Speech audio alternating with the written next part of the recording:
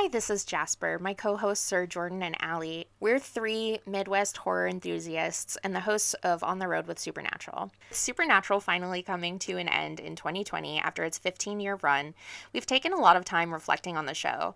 What kept people coming back to it for so long? I can't think of many other shows that have ran for that long.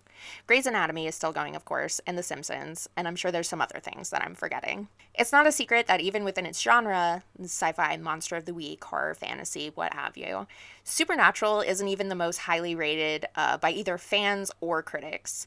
It's not as well written as something like The Haunting of Hill House. It's not as campy as Buffy. It's not as serious as something like Hannibal. So what's the appeal? We're coming through with a sense of humor and a critical eye on thematic content, artistic choices, and doing what we can to relate the work to daily life and society. We've all had different levels of engagement with the show over the years. This is largely a rewatch for me and to some degree for Allie, while Jordan has hardly seen any of it. So having the combination of perspectives should help us to be thorough and really interrogate these questions. But mostly we just love to chat about monsters and camp and stories, and we hope you do too.